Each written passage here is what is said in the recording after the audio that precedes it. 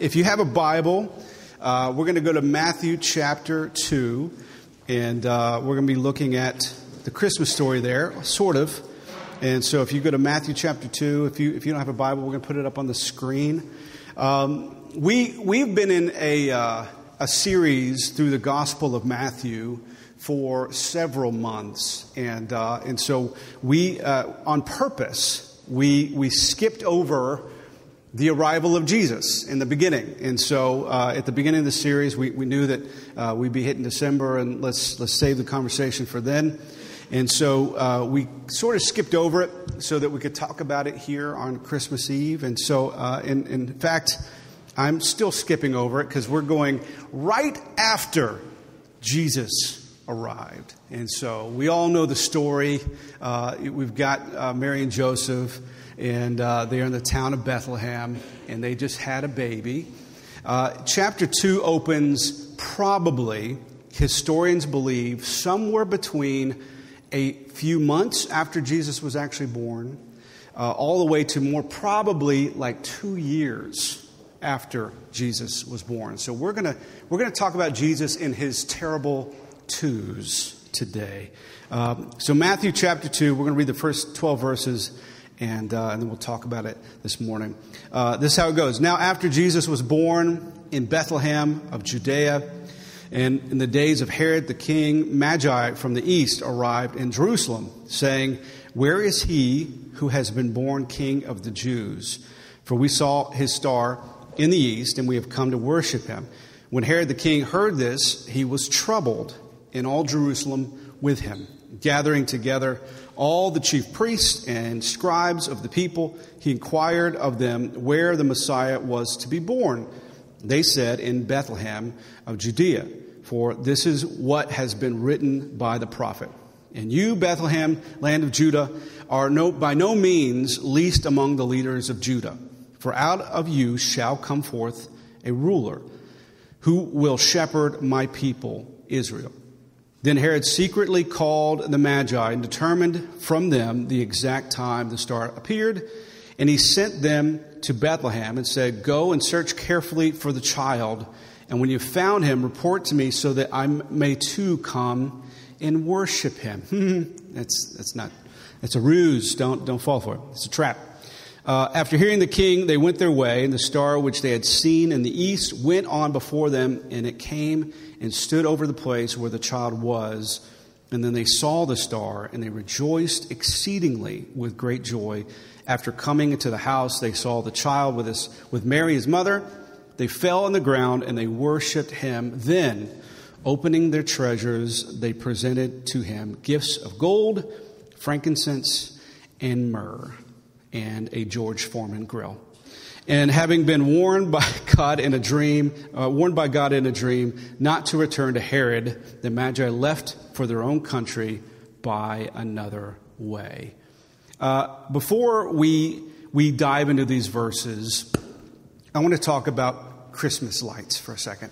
My wife and my daughter and I decided to do something we haven't done much lately, or the last few years, and that is we just got in the car and we drove to see Christmas lights.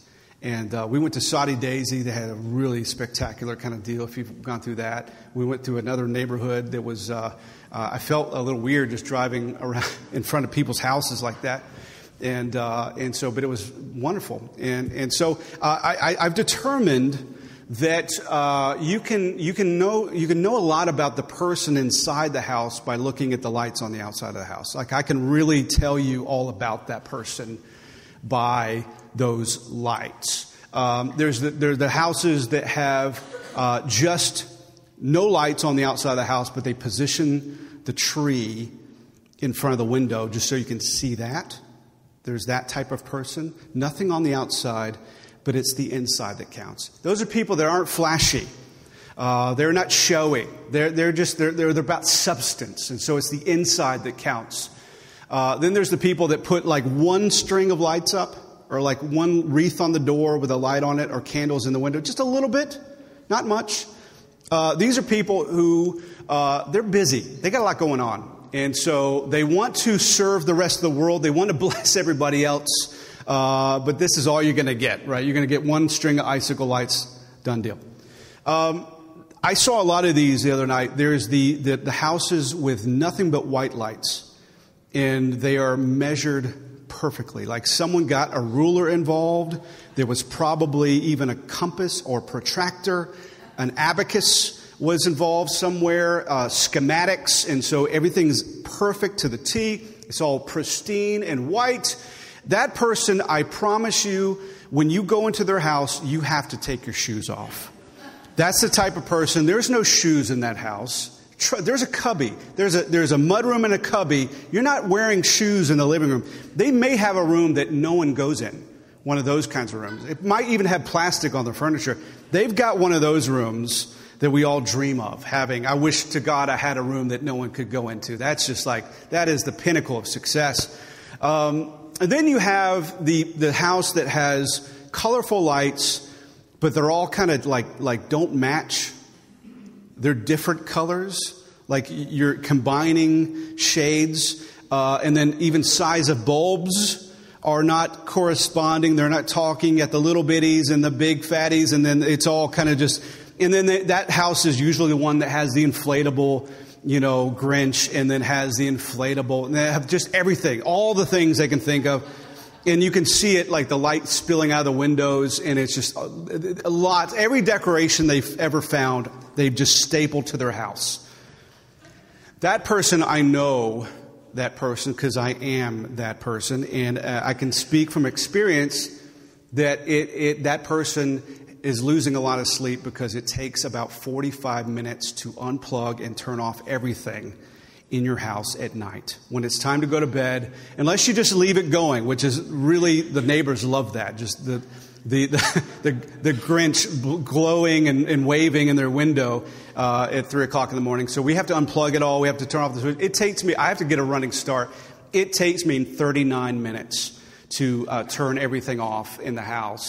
And I always forget one thing, like, oh, yeah, the spinny do on the thing.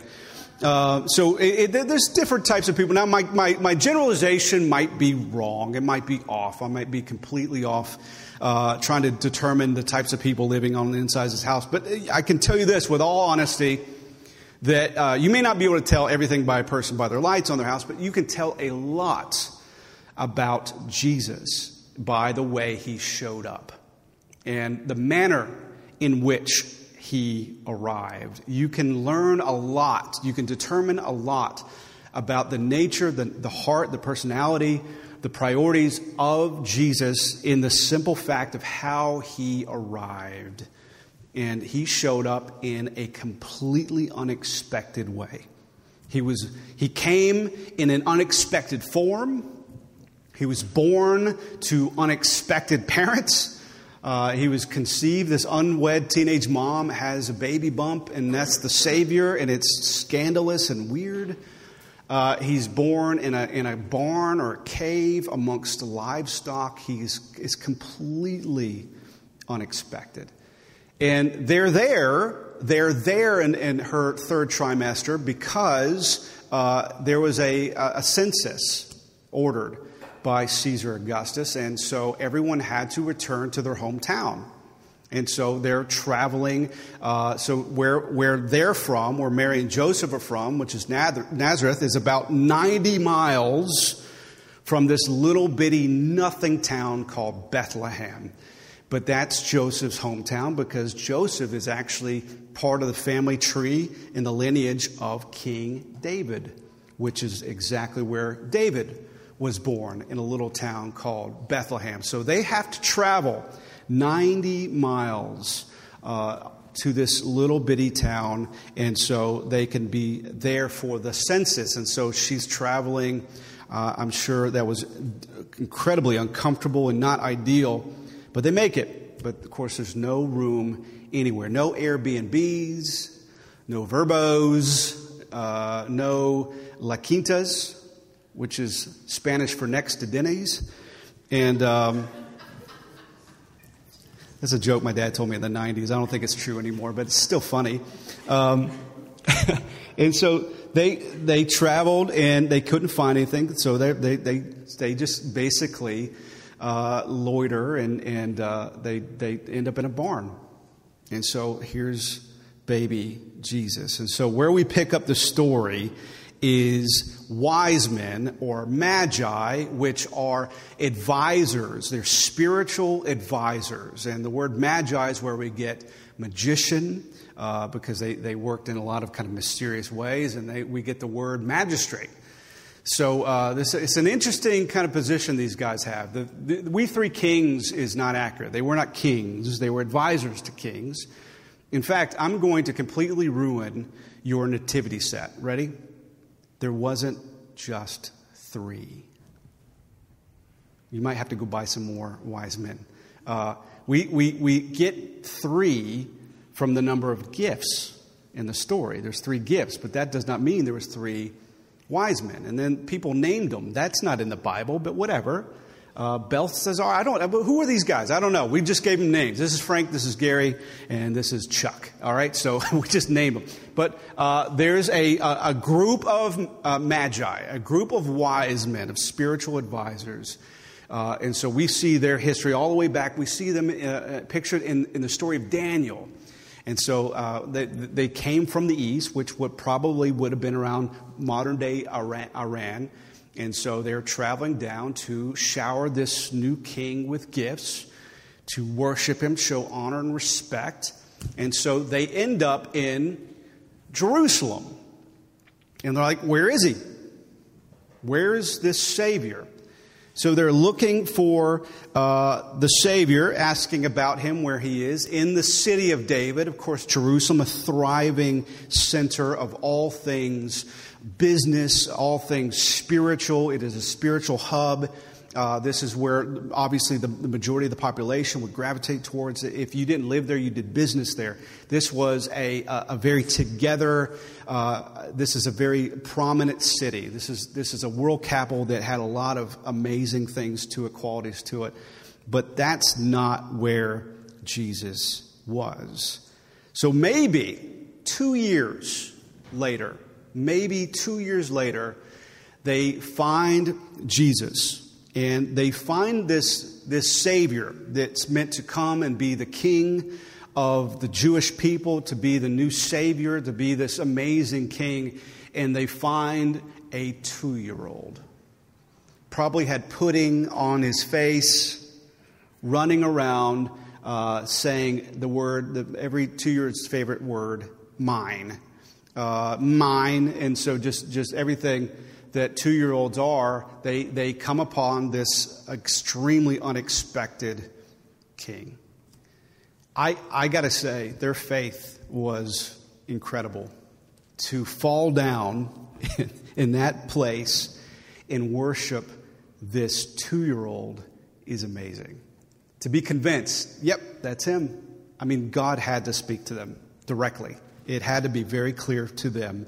But ultimately, in the theme of today, everything about this completely unexpected. Who he is, what he is, how he looks, the setting, the people, all the people, the parties involved, the town that they're in, all of it completely unexpected. Not what you would think. Have you guys liked the Indiana Jones movies? Speaking of Christmas, it has nothing to do with it. But my favorite Indiana Jones movie is The Last Crusade. Sean Connery, yes, we named a dog Indiana. And so we had Sean Connery as Indiana Jones' dad, Henry Jones, and it was amazing. And so I like the Indiana Jones movies. My favorite are the 2 that have a spiritual, biblical tie-in. So I think Lost Ark, Last Crusade, those are the best ones. And so there is a famous scene where there's a room full of chalices, cups. And the hope, the search, is to find this Jesus's cup, the Holy Grail. Monty Python looked for that for a while too. The Holy Grail. And so we're trying to find the cup of Jesus, the one he used to toast everybody at the Last Supper, that one. And so there's a room full of these ornate, beautiful chalices that you would see, I don't know, at Mardi Gras. And then you see this one little bitty, you don't even see it until they choose it. This little insignificant piece of pottery that looks like I made it. I mean, it's not exactly beautiful. And of course, that's it. It is the unexpected cup that would be Jesus's. And so that reminds me, that's what I thought of this week, which is silly, but that's what reminds me of Bethlehem. Bethlehem is this little, not ornate, not polished, not together cup in a world that's looking at togetherness, this craving togetherness, and a Jerusalem kind of world where our focus and our eyes go there. That's the city of David. That's where God would show up. But no, God shows up in the least expected place. This time every year, obviously, is a time that Christians, believers all around the world stop and they really lean into and focus their attention on celebrating the amazing arrival of our Savior, Advent, the arrival of Jesus. As John, the first book of John puts it, the Word became flesh and dwelt among us. Emmanuel, God with us. And I believe that in our celebration, something that I'm trying to lean into more and more and more every year is the significance of how unexpected the Savior is. Because I think at some point we lose sight of that. I think at some point we stop looking at Jesus as a Bethlehem type of Savior, and we start thinking of God as a Jerusalem type of God that's all about, now he's all about togetherness. He's all about visual, measurable, obvious success. I think it's important to consider the unexpected nature of our Savior, because it's easy to get preoccupied with looking in the wrong places for Jesus. That we assume that he's going to be in the place of togetherness. We assume that God shows up when everything is going according to plan. We look for him in Jerusalem, and we don't even consider Bethlehem. We don't even consider the other places that are less obvious. There's two verses that I want to present to you today, and just two quick, short verses, one in the Old Testament, one in the New. And they seem to almost completely contradict each other, but they don't. They are very complementary, and I think they show us the juxtaposition of the unexpected nature of our God. And so this is Isaiah, the prophet Isaiah 55, verse 9, very famous verse. We've heard this a million times. As the heavens are higher than the earth, so my ways are higher than your ways, my thoughts higher than your thoughts. It gives us this sense of scope and scale and how great and how big and immeasurable and holy and amazing God is. His ways are so much bigger. His thoughts so much greater. Who can know the mind of the Lord? You can't. You can't figure him out. He's unfigure-outable. He is so much bigger. He's so much more elevated. This is why pride happening in the hearts of believers is nonsense, because we should know and live with the idea of how big he is and how small we are in comparison. Now, let's go to 1 Corinthians chapter 1, verse 27. This is also true. This is what the Bible says. God has chosen foolish things of the world to shame the wise. He's chosen weak things of the world to shame the things that are strong. Those two verses, if you really look at them side by side, they almost seem to contradict each other. What's God about? He's so much bigger. He's so much greater. He's so far above.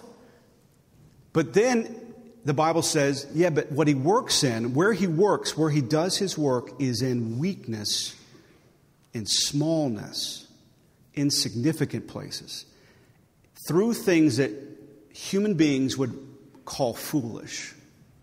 That's nonsense. It's foolish. Those two things seem to contradict each other, but they are at work together in harmony. This is God. And when you ponder it, when you meditate on it, that his ways that are higher, his thoughts that are higher, to humanity is going to look and feel foolish. We so desperately want everything to fit within our realm of logic and understanding and reason. We want things to make sense to us logically, intellectually. We want it to fit within the guardrails of our plan and what we want and what we desire and what we think is right. And the story of Jesus sort of messes that all up. Because if you really look at the story of his arrival, it's a reminder that that's not how God works. He doesn't fit within our logical boxes. He doesn't work within human logic and reason. In fact, it would probably be the opposite. Everything he does seems foolish. It seems almost counterintuitive. His thoughts and ways, they don't fit the world's definition of success. In fact, you can't figure it out. You can't really fully understand it with our human logic because it just doesn't make sense. So where we're left is in a place where we have to just trust. You can't think your way through it. You can't logic and reason and rationalize your way through it. You just have to trust. You have to fall on your knees and worship a toddler. You have to leave the comforts and the thriving metropolis of Jerusalem to go to this little bitty nothing town and find this humble child running around who is the Savior of the entire world. We don't always find God in obvious places. In fact, I would even say we rarely do. We often, and maybe even most of the time, find Jesus in completely unexpected places, in unexpected moments. And here's a revelation. God tends to use unexpected kinds of people. I think it's common to look at the Bible as a book of biblical religious heroes. And we just kind of, we talk about the headlines. We talk about Samson, strongest guy ever. That's very impressive. We talk about David, and we just highlight the Goliath thing. That was pretty impressive. We talk about all these amazing, Abraham, the father of our faith. He had lots of faith. And Jacob, he wrestled with God himself. That's impressive. The first wrestling superstar, Jacob.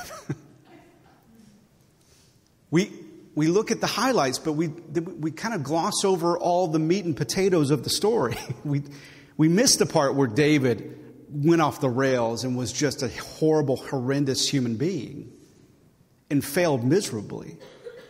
Yet God said, "This is a man after my own heart." We miss the fart. The fart. Merry Christmas, everybody. Make sure to say fart on Christmas Eve, Chris Stapleton. See, God uses unexpected people. Anyhoozle. We missed the part where Abraham, the father of our faith, has no faith ever. When did the guy have faith? Maybe the Isaac thing. That was kind of a big deal. But everything else, not so much. We don't consider how unexpected the types of people that God uses are. And we even disqualify ourselves because we think, I'm not up to the standard. God uses showy, charismatic, gregarious types of people. He'd never use someone like me. But you are exactly the kind of person he uses. I had lunch this past week with a new friend, and we come from very, very different worlds. I have a friend that I've worked with at a nonprofit in town. She works there. She's on the staff. I was on the board of directors there for a couple years, and we got to be friends. I used to go to all our meetings early and sit in her office and just glean from her wisdom because she was so smart and so kind. And her name's Sharon as well as my mom, so I called her my mom at this other nonprofit. And so we'd sit and talk and tell stories. And anyway, we kept in touch. And I went by and saw her one day recently, and just to say hi. And she was telling me about her new pastor. And she said he's been there for a year. And this church is the Greater Friendship Primitive Baptist Church. And if you look at me and say, that guy definitely would get involved with the Primitive Baptist Church, you have not been around here very long. You don't know me. That is not the world that I'm from. And so I just told her, I said, she told me about him, and I said, I would like to have lunch with him. Can you set that up? So he called me, and we had lunch, and immediately hit it off. And it was amazing. And I told him over and over and over, I said, buddy, I don't meet pastors like you. And he is completely begrudgingly doing this. And he feels absolutely unqualified. And he said, I have no idea what I'm doing, not a clue. He's older than me. He's been a teacher for the majority of his life. He's run a nonprofit. He's done lots and lots of different things. But their pastor moved on, and the church asked him to do it. He said, no. And then God said, no, I want you to. Everything he kept saying, he reminded me more and more of Jonah. And I sat there, and I said, can I ask you a favor? He said, of course. I said, can we kind of do this on a regular basis? Because I think I got a lot to learn from you. And he started laughing. He said, Chris, I don't have a clue what I'm doing. He said, I want to learn from you. I said, no, I don't. Let's not do that. But I was completely amazed by the humility and the understanding that this has to be God, because I have no other course of action. I can't do this, but look what the Lord is doing. And it's moments like that, stories like that, encounters like that, where you're reminded that's who God is. He's not the overt obvious. He's not working through the obvious channels. He's using people that are weak, that aren't qualified without Him, that can't just get by on their good looks and their intelligence. Now, that's not to say He can't use good-looking, intelligent people. But a lot of times, I'd say most of the time, He'll use them in ways that aren't necessarily comfortable for them, in places where they can't just use their good looks and their intelligence,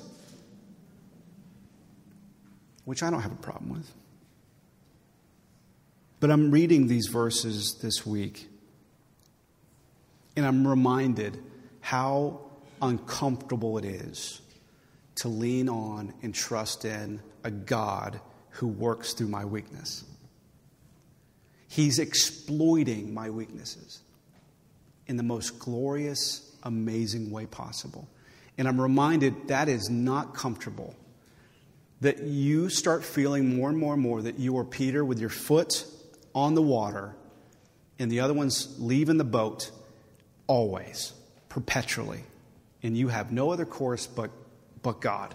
But God. I'm reminded this week how uncomfortable walking by faith, living by faith, trusting this unexpected Savior is, but something overwhelmed that feeling. And it even happened after that lunch, which was just a couple days ago. It was an incredible reality in the humbling thought that God would choose. His first choice is to show up and work through unexpected places and opportunities and people like me. That the God of the universe would choose to use someone just like you. That is humbling. That is amazing. It is overwhelming. And this is the thought I had this week preparing this message. We are Bethlehem kinds of people in a Jerusalem kind of world. That we don't have it all together. And I can say that with all honesty and confidence, because I feel like if you did have it all together, that you would be at a Jerusalem type of church and not a Bethlehem type of church.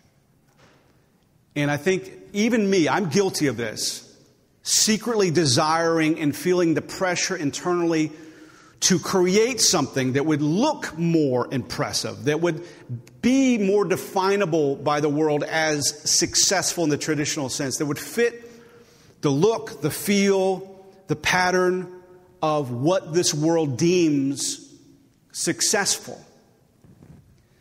But when you do that and we hunger for that and you chase that, you're missing the point entirely. That God uses the unimpressive for a reason. He does that so that people look to Him and not to you. In fact, He gives you strengths. He gives you talents and abilities. And those are gifts from God. In fact, the Bible says the giftings and callings of God are irrevocable. You can't shake them. You can't break them. They're yours. Whether you're faithful with them or not, they're yours. He's not going to take them back. He gave them to you.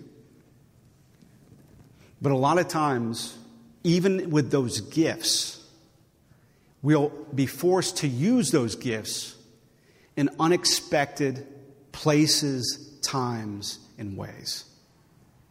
So even the things that you're gifted at, you won't necessarily be able to use those in traditional settings. He'll ask you to use them in unconventional, unique ways. He's always gently drawing us out of our comfort zones.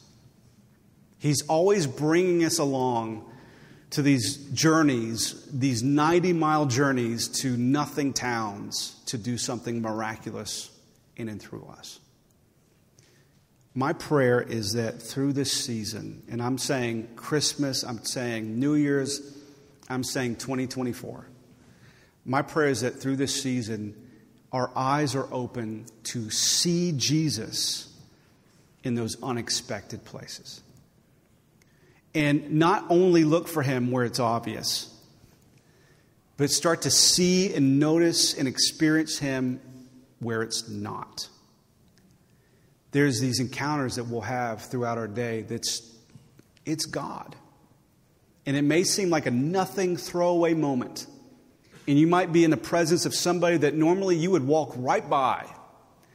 And God's saying, I need you to stop and extend love and compassion and concern for this human being in a very unexpected place with an unexpected person. There might be an opportunity at work this season where this phrase has popped up in my mind a lot of times, especially when I worked at a larger church.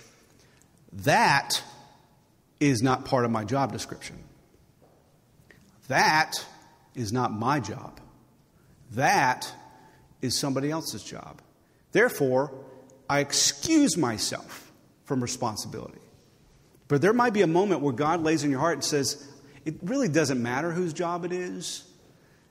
I'd love for you to step in and do something here.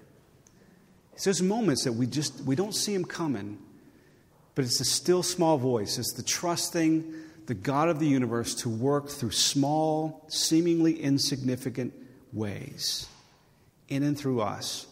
That's where the beauty happens. That's when we feel the presence and the move of God. Not in the flashy, obvious, but a lot of times in the small and seemingly insignificant. The unexpected places. So that's my prayer for us this year, is that we would be attentive and tuned in to a different frequency where we're not just looking for the big, gregarious, obvious, expressive versions of who and what God is, but we begin to see God in sunsets and in quiet moments, in dinner with our family, in community with other believers, in conversations about struggles and difficulties and joys and happiness, and and eating cookies after church with each other, and these beautiful moments where everything starts to feel more rich, more thick and chocolatey, more amazing. I think the Zoe life that only God can give, that word Zoe, which is this amazing spiritual, a life that's bigger than just the monotony of what we experience on planet Earth, but this amazing spiritual meaning for existence, fulfilled life. I think Zoe is found in spaces and places that you don't expect, where it's not about just living, everybody's working for the weekend. That's a great Christmas song. Where everybody's just trying to put more zeros at the end of their bank account, and everyone's just trying to check more things off their lists. Those things are fine. But I think Zoe life is in something way more meaningful and way more significant than just those places. So this Christmas, let's focus in on the complicated simplicity, if I can coin a phrase, of the most unexpected Savior that we could ever expect. The most unexpected arrival that anyone ever could dream of happening. Let's really take some time to focus on and meditate on how unexpected the Savior is, and how the amazing things that He does through us is so unexpected.